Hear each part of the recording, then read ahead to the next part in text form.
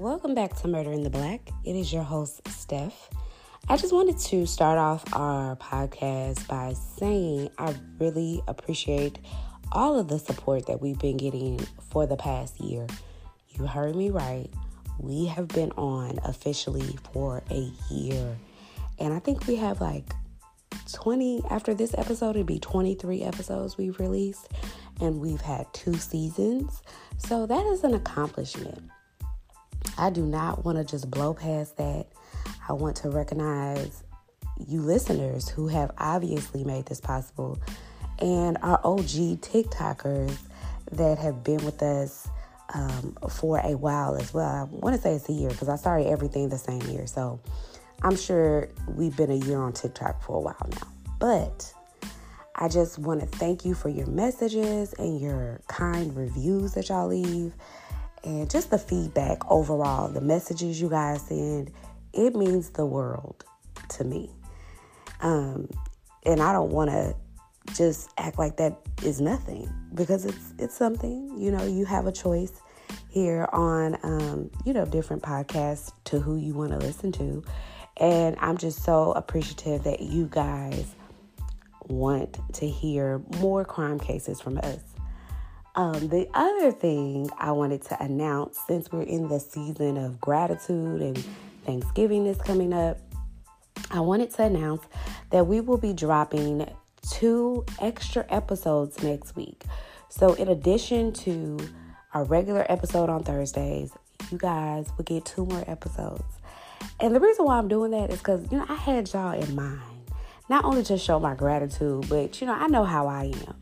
And when I'm prepping food for Thanksgiving, staying up, trying to get everything cooked, I like to listen to podcasts because that just helps me, go through the time and makes everything, just better. You know what I mean? Just better.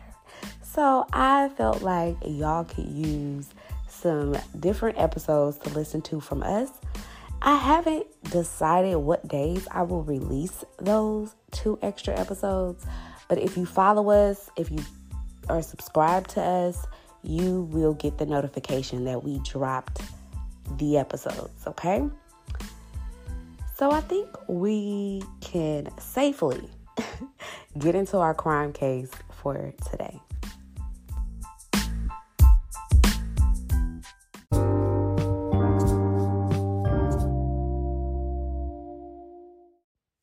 Our crime case of the day is about Evelyna LeBlanc. And can I just say that Evelyna is such a pretty name? Like, it's not a common name. Evelyn is, but Evelyna, not so much. So her name is just so pretty to me. I really wish that I would have known about this name when I was naming my children. I think it's just beautiful. But I've entitled this case, No Justice. In 1994, Evelyna lived in San Leandro, California with her mother. And on November 5th of 1994, police were called out to Jefferson Elementary. As the police were, walking around the building trying to see what was going on, they noticed an umbrella that was upside down. And they just start to see trails of clothing, shoes, jackets. And the police officer said that he could hear slight tapping and he kind of just followed the noise. And when he arrived at that noise, he saw a woman lying on her side and she was tapping her head on the side of the building. He also saw a gunshot wound to her head. Investigators quickly take action. They try to recover all the evidence from the scene that they can. However, it is raining outside, and so a lot of the evidence washed away. But they were able to recover a shell casing, and they could tell that her body was dragged to the side of the building because where they found the shell casing was not where her body was. They immediately take this woman to the hospital. And that's when they find out who this person was. It was 15-year-old Evelyna LeBlanc. She was truly the apple of her mother's eye. Evelyna's mother described her as loving, intelligent, and just a beautiful girl, a beautiful spirit. She was on life support and she fought hard for her life. Like, she definitely tried to stay alive. But the doctor came to Evelyna's mother and told her that after a long fight, Evelyna probably would never be able to get off of life support. She wouldn't be able to sustain life without it. And Evelyna's mother made the difficult decision to remove her from life support. So this changed from an assault case quickly to a homicide. I want to go ahead and note that Evelyna was raped, and that's also important to this case as well. They were able to connect the DNA evidence from her body, and they ran it through CODIS, which, if you don't know, CODIS is a system that police use all throughout the United States, and they are able to collect DNA from felons. And if you have a DNA you're unfamiliar with, or you don't know who it belongs to, you're able to run this DNA through the system. And if it's from somebody who has been arrested before, you will quickly get a hit and a match. But no one came up. The police hit a dead end, of course, with the DNA evidence, but they store it away, hoping that they will be able to use it later. Now they just want to figure out, what did Evelyna do on the day of her murder? So they were trying to get leads, witnesses, trying to figure out what happened. They find out that Evelyna attended a local high school football game. She left that game early and got on the bus. And by bus, I mean public transportation. It had nothing to do with her school. The driver told police that he recalled seeing Evelyna on his bus and that she was seen talking to a young man. He said he dropped both of them off around 6:30, and where he dropped them off, it was about 5 blocks away from the school. With that information, police go ahead and create a composite sketch of who they believe Evelyna was last seen with. 13 years later, it's March 2006, and in Portland, Oregon, 35-year-old Alina Thompson is leaving a bar where she was there with friends and they were playing pool. She just wanted to go ahead and go home, so she opted to walk. As she's walking, a man approaches her and he tells her his name, but she barely understands it. It's something like Naji. She can't really tell because he has a very thick accent from the islands. She told him, I'm not interested. I'm just walking home. He gets irritated with her and she sees that he's not letting up. So she runs away from the guy.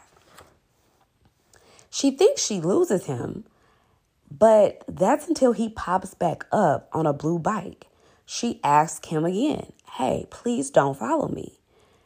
And he continues to follow her. She tells him this fabricated story that she got into a fight at the bar, and so police are looking for her, and they probably are just around the corner hoping that he will, leave her alone. But he simply replies, no, B-word. I'm following you because God told me to do this. He jumps off of his bike, and they begin to tussle, which leads to a fight. He pulls out a knife and stabs her in her arm and leg. He's about to stab her again, but a skateboarder comes out of his home, and that's when this guy runs off. The skateboarder immediately calls 911, and the medical team, once Alina arrives at the hospital, tells her, you literally had 5 minutes to live. If you did not get here within those 5 minutes, you would have been dead, because that is how much blood she lost. They were able to recover a shoe from the attack, and they sent that shoe off to the forensics lab in Oregon. Now, naturally, you would think, okay, a shoe, DNA, but there is a little bit of DNA in your shoes. So the forensics people did their thing, and they were able to recover a partial profile. This is really good because now investigators just need to put a name and a face to the crime, which is not an easy feat, but it's possible. Detective Molly Dahl is the investigator for Evelyna Thompson's attack, and she immediately jumps in full throttle trying to pursue who attacked Evelyna. As she was investigating the circumstances of Evelyna's attack, she found it familiar, and she was able to go back to a case in California and found Evelyna's case. And it felt like this was similar. It had enough connections.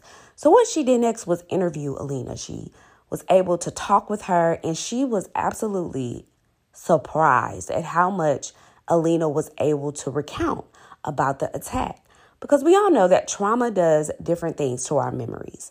I know for me personally, I lost my aunt when I was 17 years old via a hit and run accident. It was very traumatic. It was one of the first deaths for me that just was so impactful. And my sister, 5 years later, told me that she sang at my aunt's funeral, and I had no memory of it. None whatsoever. And that's the usual when it comes to trauma. You block certain things out, and that's your mind's way of protecting you to be able to get through.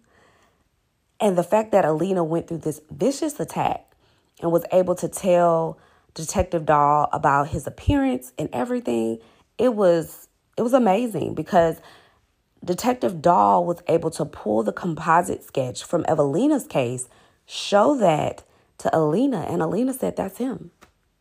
That's the guy who attacked me. She also told Detective Dahl the guy's name. She said, listen, this is what I remembered. I really couldn't tell in the moment what he said his name was, but it was Najee, something like that. Evelyna starts to work on her case herself, so to speak, because she asked her friends, did they know of anybody in Oregon named Najee?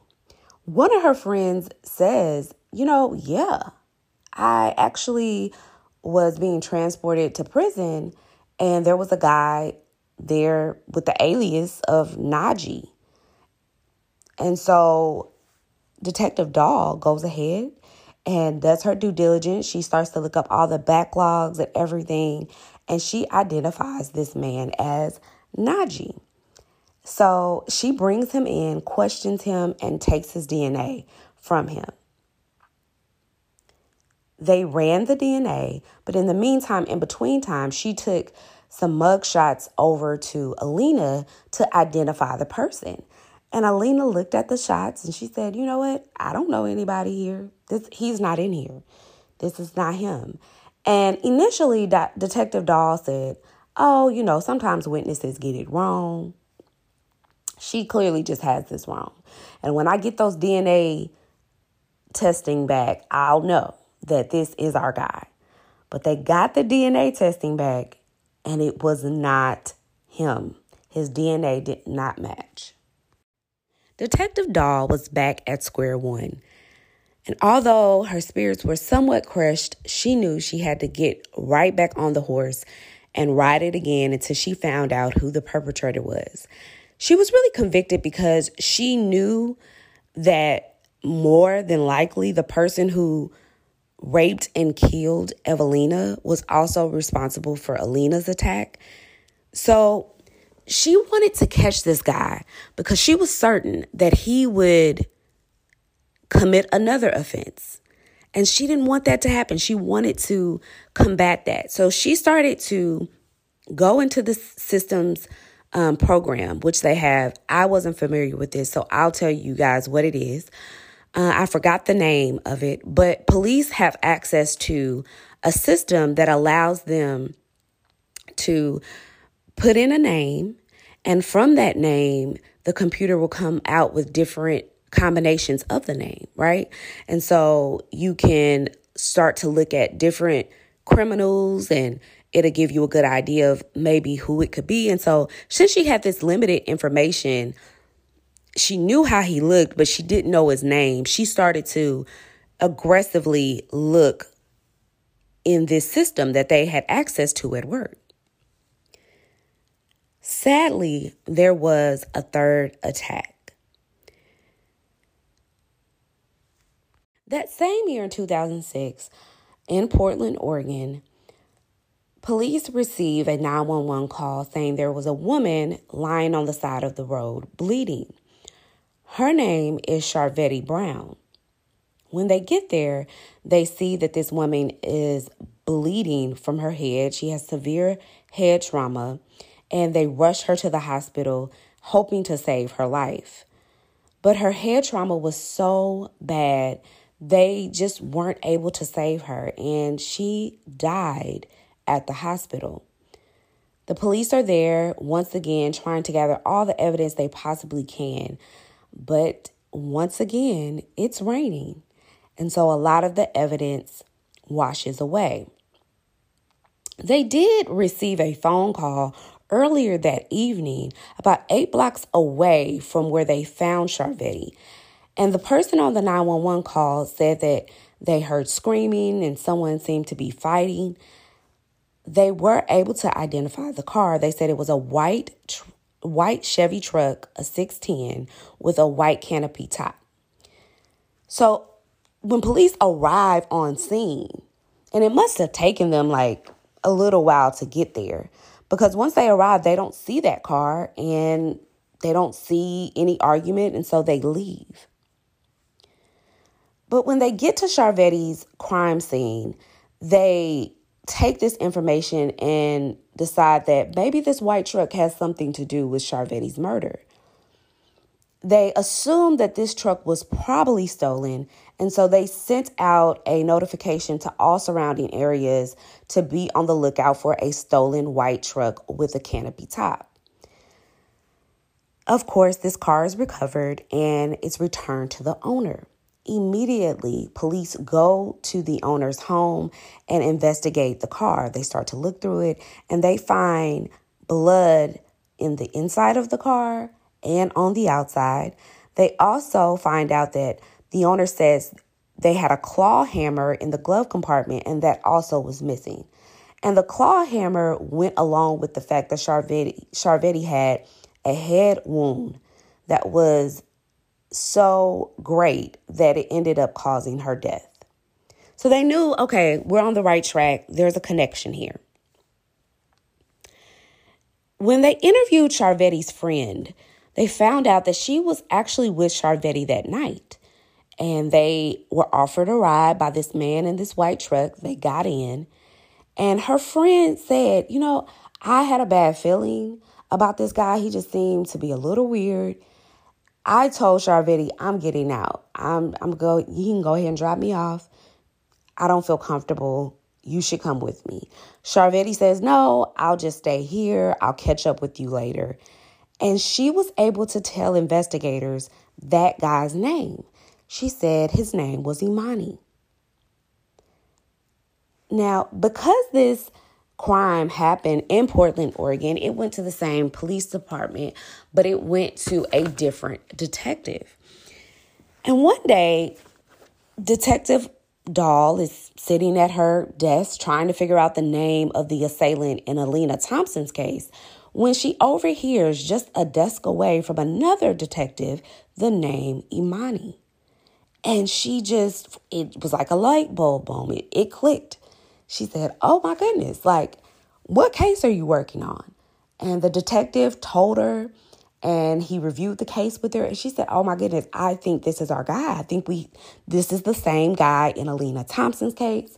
And this is the same guy in Evelyna's case. This is him.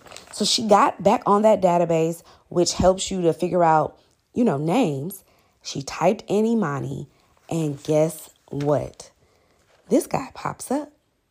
He pops up in the system So she looks Imani Williams up just overall, just to see his criminal history. And she finds out that in 1994, he was in the Oakland Bay area, okay? He was actually there.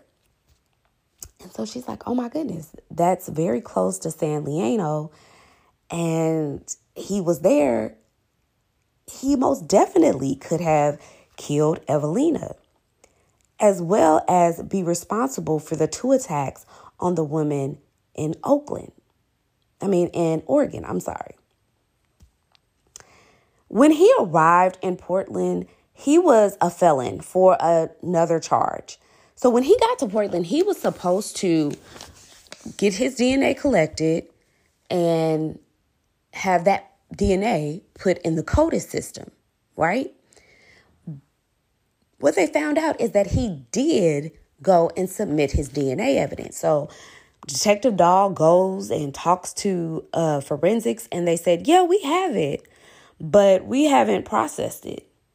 And it takes about 1 to 2 years to be added to the system. Y'all, can we just stop for a second and just talk about the frustration here? Okay.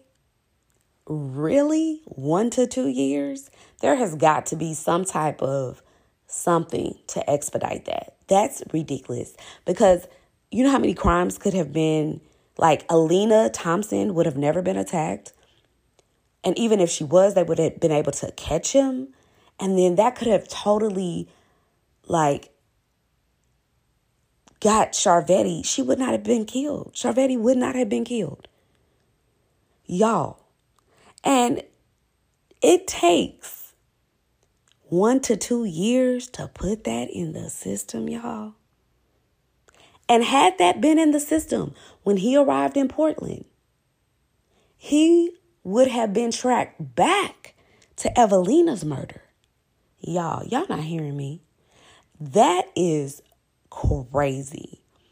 Crazy to me. He was one out of 30,000 people waiting to be put in the system. I got to this part, y'all, in my research, and I was like, what? My mouth hung open for at least 2 minutes. I was like, excuse me? What? 1 in 30,000? There's probably a lot of crimes that could have been, salvaged. That didn't even have to happen. If you got 1 in 30,000 people waiting to be put in the system, child, let's move on. Detective Dahl then goes to the lab and says, I need a rush on Imani Williams' DNA because we're trying to figure out if he's connected to these different crimes. As you can guess, Imani matched for Alina Thompson's attack. He matched for Charvetti's attack. And he matched for Evelyna LeBlanc's rape and murder in 1994. So once they've matched Imani Williams with all of those attacks, they arrest him in downtown Oregon. Detective Dahl calls the detectives in California and informs them that they actually found the perpetrator that committed the murder and rape of Evelyna LeBlanc. The detective that was assigned to this case was so emotional. He was just so happy that they were able to find out who this person is, give Evelyna's mother some closure. He cried in his interview, and you could tell that this case really affected him. The detectives from California go out to Oregon and they tell Imani, hey, we know that this was you. We know that you did all these different crimes. We got you. And they said that he acted or reacted very surprised. He felt like he could get away with it because for so long, he actually got away with it. Imani Williams' disposition was just very cold. He just seemed like nothing was wrong, and all the crimes that he committed, that wasn't a big deal. He acted very nonchalant in his interviews. Detective Doll was just so excited that she was able to give Evelyna the justice that she deserved to have this perpetrator off the streets. And also Charvetti Brown's family, she was able to give them the justice that they deserved as well. And when I say justice deserved, I understand fully that justice really is not given, right? Not in the full sense, because these people have lost their loved ones. They will never have them back. But there is a certain type of justice that you get when you know that the person who committed this heinous crime is put away, you know? And I think whenever you don't have that on a case, it takes a toll on you because that person's never caught. And he or she completely ruined your life. So there was a form of justice that was given to Evelyna's mother, given to Alina Thompson, and Charvetti Brown's family. They did charge him with first-degree murder. And guess what? I hate to say this, but they gave him 30 years in prison with the possibility of parole. I hate to say that, but I also hate just as much that he was not charged with Evelyna's murder and rape. You may be asking yourself, why, Steph? Why was he not charged? He was not charged with it because when he was 14 years old, when Evelyna was murdered. So due to the juvenile statutes there in California, they wouldn't be able to prosecute him for that. Y'all, what? That is just devastating. Like, I think that's even a bigger sting to Evelyna's mother. So that is our case for the day.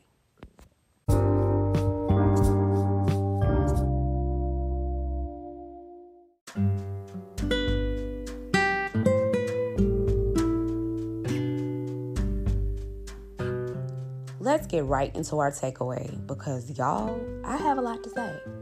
I've said some of it throughout the episode, but you guys know I like to just kind of stay on topic and go through the case.